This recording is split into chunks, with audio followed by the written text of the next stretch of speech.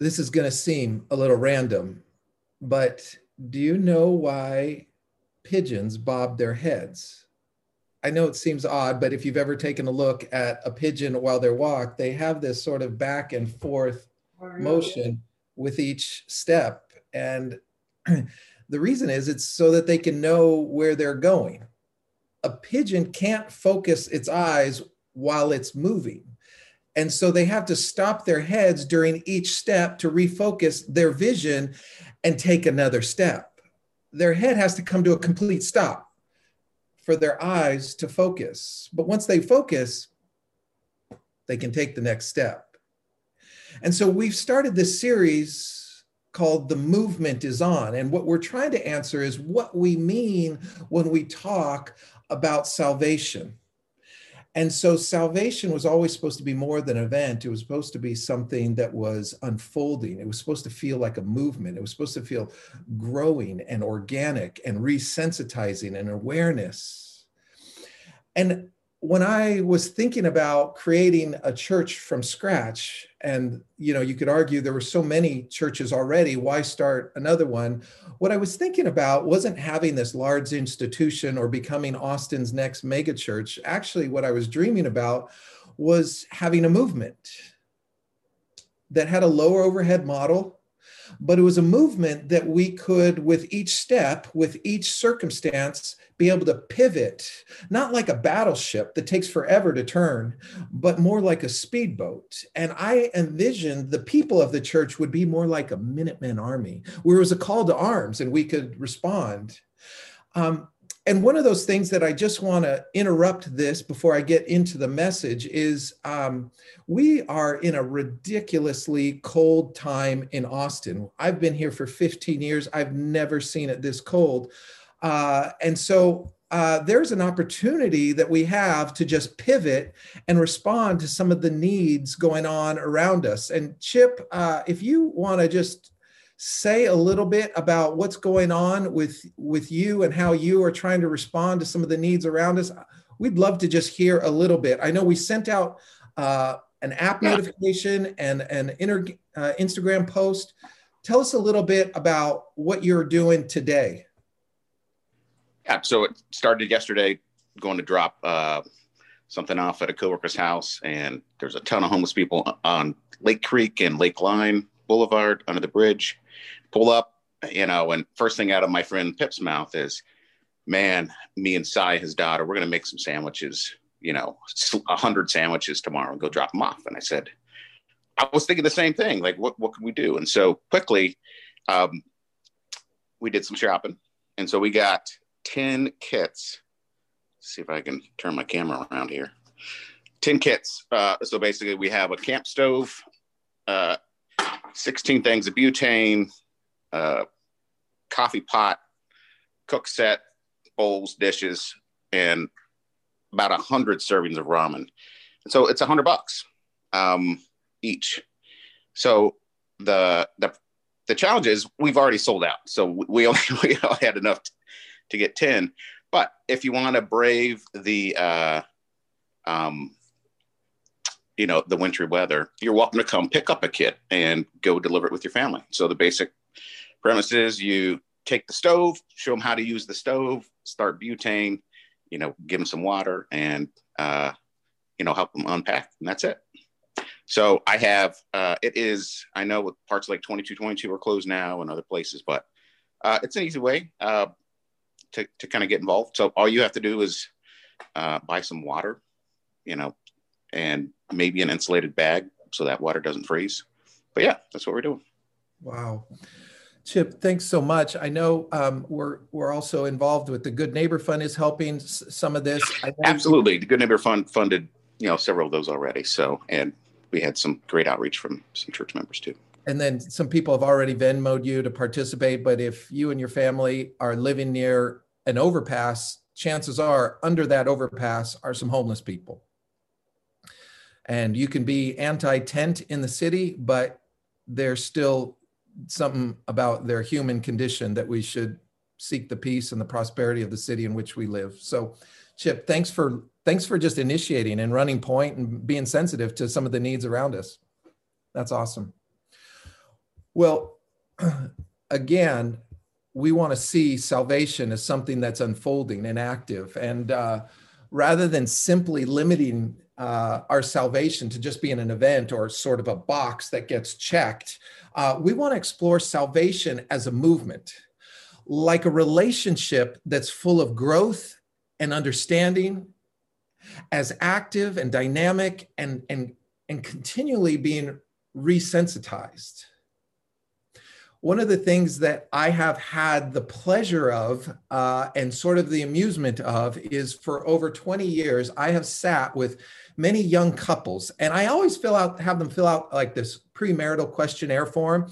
And it's kind of family of origin stuff. It's communication patterns. It's a lot of personal information, but I always ask them, what's your definition of intimacy? And how do you handle conflict? And it's always rather idealistic to hear these young couples in love.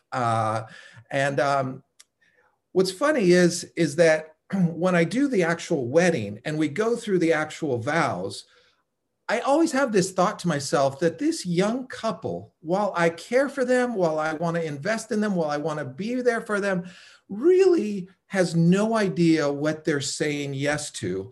And that included me too. So everyone who's been married for like 3 weeks or more understands this. We understand the idea of for better, for worse, richer or poorer, sickness and in health. But here's the thing. We are not saying yes to a better life when we say, I do. We're saying yes to a person. And where she goes, I go. And how he succeeds, I succeed. Where she struggles, so do I. And so it is with Christ. When we at some point, at some event, at some moment of belief say, I do to the Lord Jesus Christ, what we're saying is for better, for worse, for richer, for poor, in sickness and in health. Christ doesn't necessarily mean a better, healthier, prosperous, happier life. Amen? It does mean that we are not going to go through it alone. And when you move from me to we, you understand you're no longer the center of your own life. And my life is no longer my own. And that marriage analogy maybe is the best analogy we have at understanding what it means to experience this sort of divine union with Christ. And the way I want to do this today in the next few minutes is pull back some of the layers. Our salvation, if our salvation in Christ is both an event and a process. And along the way, there's sort of these key mile markers that many people can point to where we got to know Christ better. And it's sort of defined in the relationship that we have with God. Today, what I want to do is I want to peel back a few layers of a really critical, pivotal event in the life of Christ, of the transfiguration. Because without peeling back the layers of culture and history and prophetic understanding, a lot of this sort of is missed on us. But these disciples, these immediate closest followers, had a transformational experience in working out their salvation. And so at the transformation, and you might want to turn there, it's in Mark chapter 9. We'll get there in a second. But to understand the transformation, the transfiguration, it helps to know what preceded it. So the disciples' faith was radically interrupted with this moment. But just prior to it, he had taken them on a hike. It was a day hike with him and the disciples where they got to this place. It was a cliff called overlooking a city, a rather debaucherous city called Caesarea Philippi. Obviously, it's not a Jewish enclave because it's named after a Roman Caesar. And so Caesarea Philippi was this place that had this huge plaza, and it would be known for sort of the worship of other gods. And it would be fertility worships, AKA group sex. It would have animals involved in the worship in inappropriate ways. But at the base of this cliff, there was a big cleft in the cliff that drove deep into the earth like a deep diving cave. And it was referred to as the gates of Hades. And there was this belief that the spirits would enter like a portal in and out of earth. Now, Jesus is standing on top of this cliff overlooking this city, and he starts to talk with the disciples. Now, imagine he's having a debrief with you and I about what it is we actually believe. And he says, "Who do people say that I am?" And then he asks, "Peter, who do you say that I am?" And people had said, "Well, some say this, some say Elijah, some say, Then Peter says, "You are the Christ." And he says, "And on this rock, Peter, you're right, I'm going to build my church." Peter's name also happens to mean in the Greek, rock, Petros. So you have this really significant moment overlooking this really dark and wicked city on top of the cleft. And he says, "Where the gates of hell will not prevail." This is what Jesus wants to build his church. So when we look around at our world and it feels like hell on earth, it feels increasingly wicked, it feels increasingly divisive, it can feel increasingly unjust, what we recognize is this is the fertile soil in which Christ from the beginning had intended to build his church. So if you're a disciple now, you just received some really hard teaching.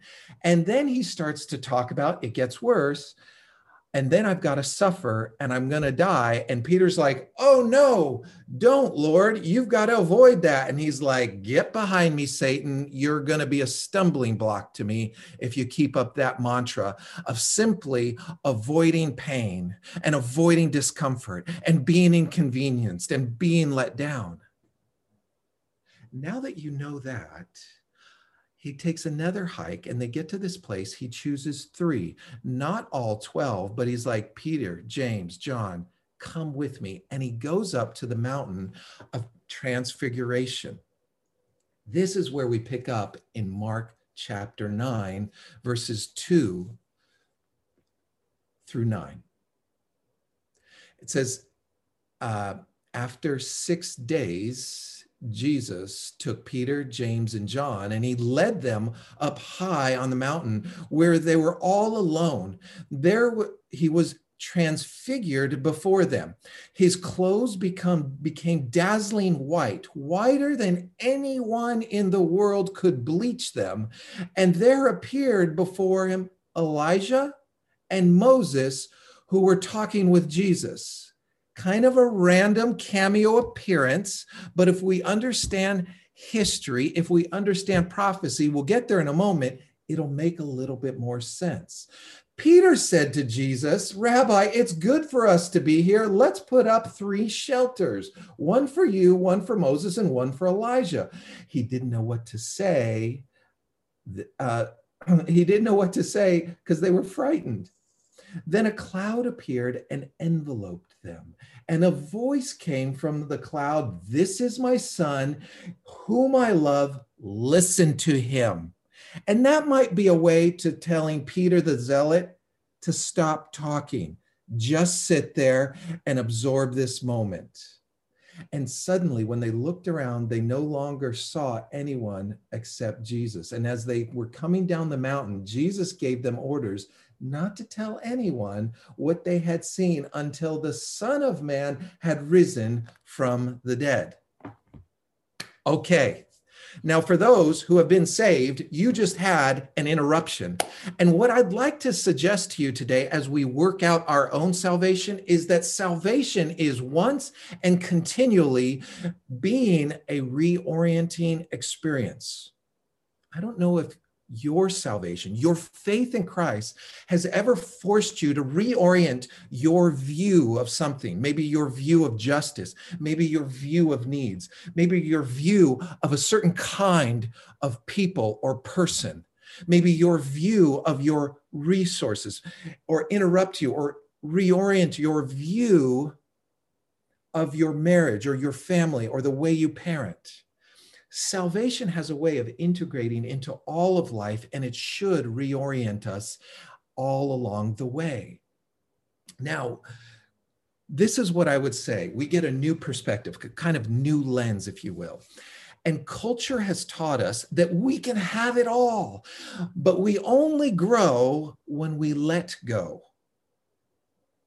Let me say that again. We only grow when we let go. Maybe we could even say it this way. The cost of growth is this: every time you gain something, you also lose something. See, in our Western consumerism, we are all about us some accumulation, but that's not the way of Christ. That is not the kingdom of God.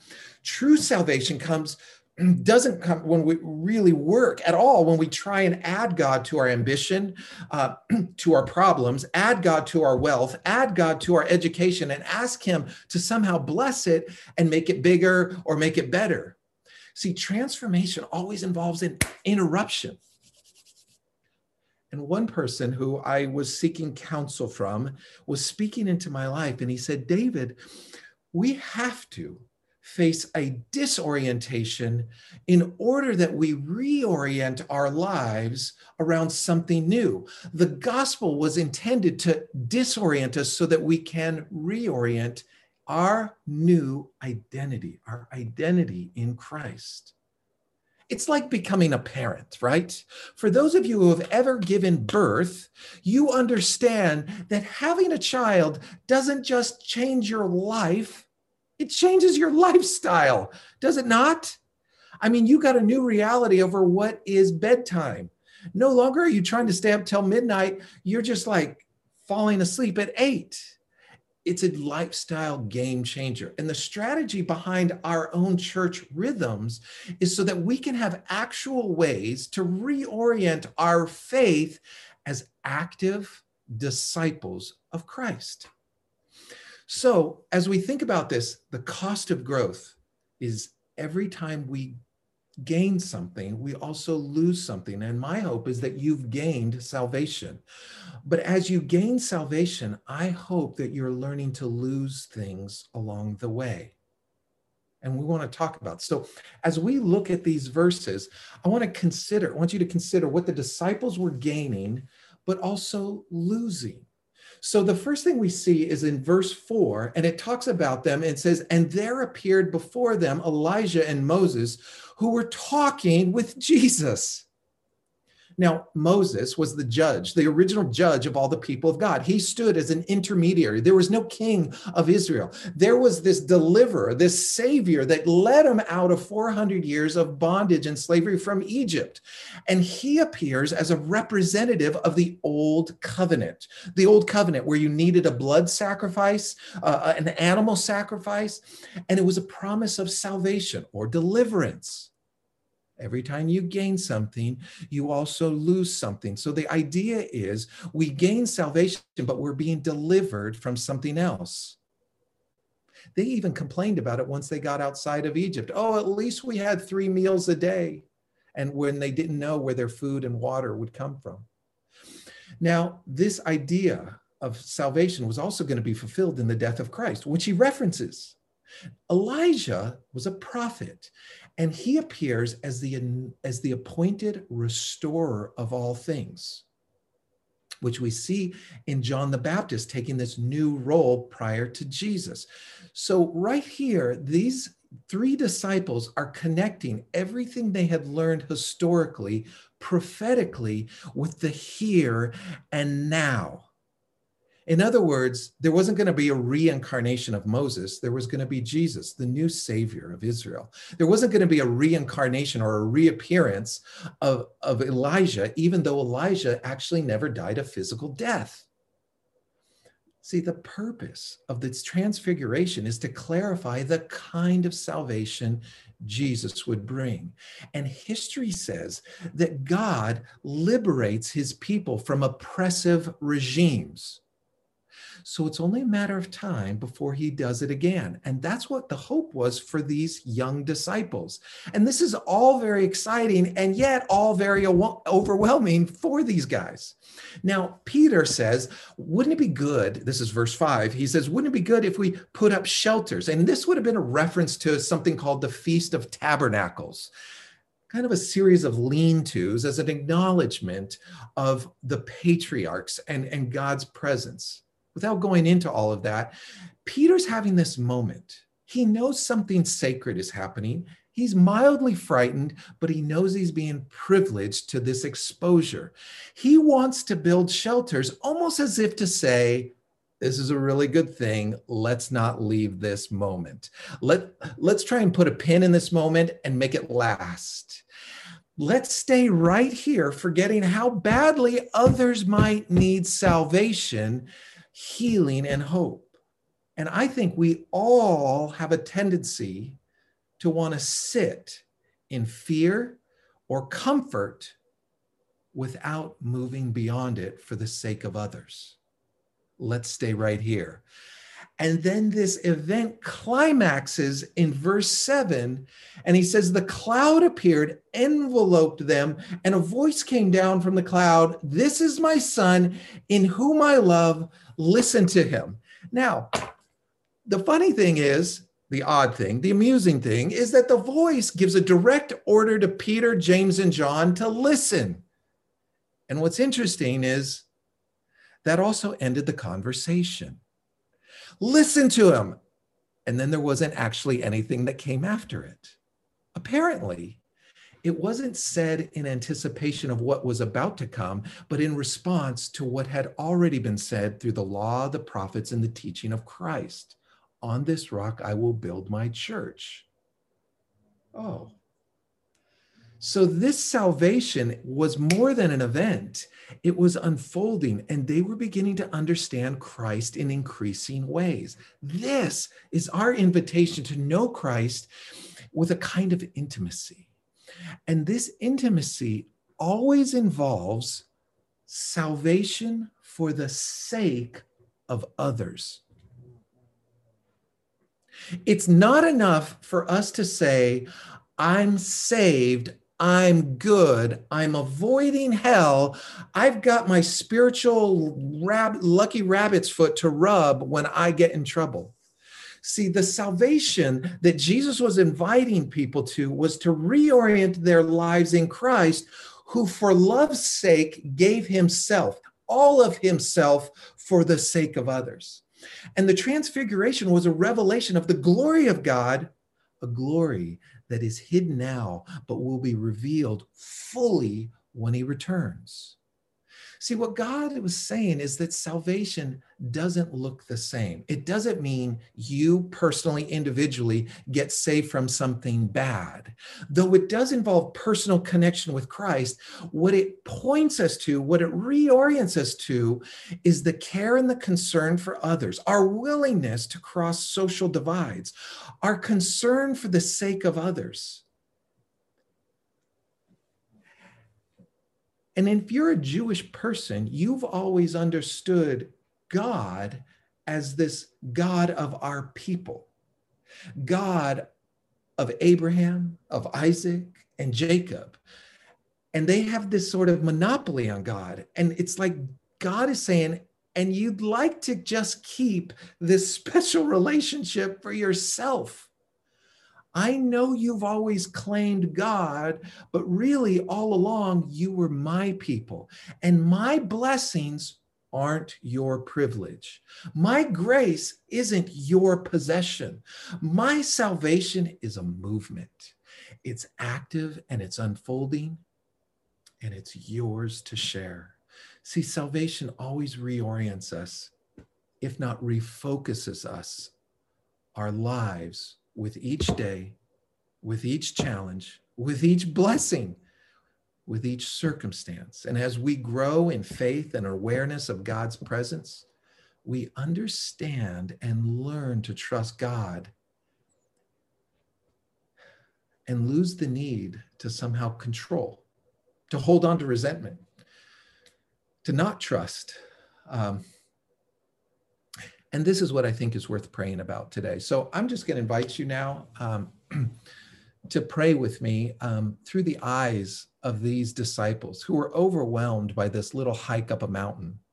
I mean, they did a hike up to the Caesarea Philippi cliff and were blown away. But now they're up here having this experience with the prophets. See, every time we gain something, and I hope that you have gained salvation in Christ, not just know God generically, but know Christ personally.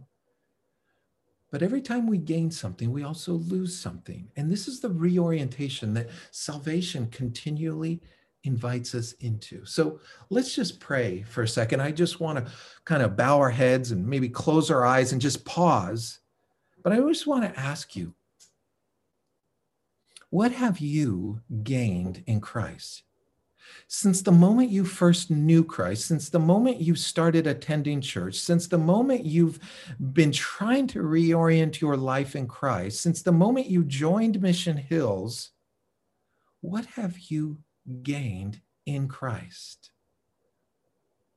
Maybe you just acknowledge, maybe it's a word, maybe it's several things, maybe it's a person, maybe it's a new understanding. What have you gained in Christ? And then secondly, what is it that you might need to lose in order to trust him more? Because if salvation is to grow, there usually needs to be a letting go, a loss. We don't want to just simply add more of you, Lord, to our already sheltered lives, but we want to share in your heart and even in your burden. We want to have eyes to see, ears to hear. We want to align our lives with you, not once and for all, but in ever and increasing ways. So I pray for myself and for my friends that we would have a growing awareness of your presence and be able to yield to the promptings, to the leadings of your Spirit. So I pray that you would interrupt us in our comfort, in our survival, in our consumerism, and invite us to a grand adventure so that we might know you more and be a part of the restoration of all things.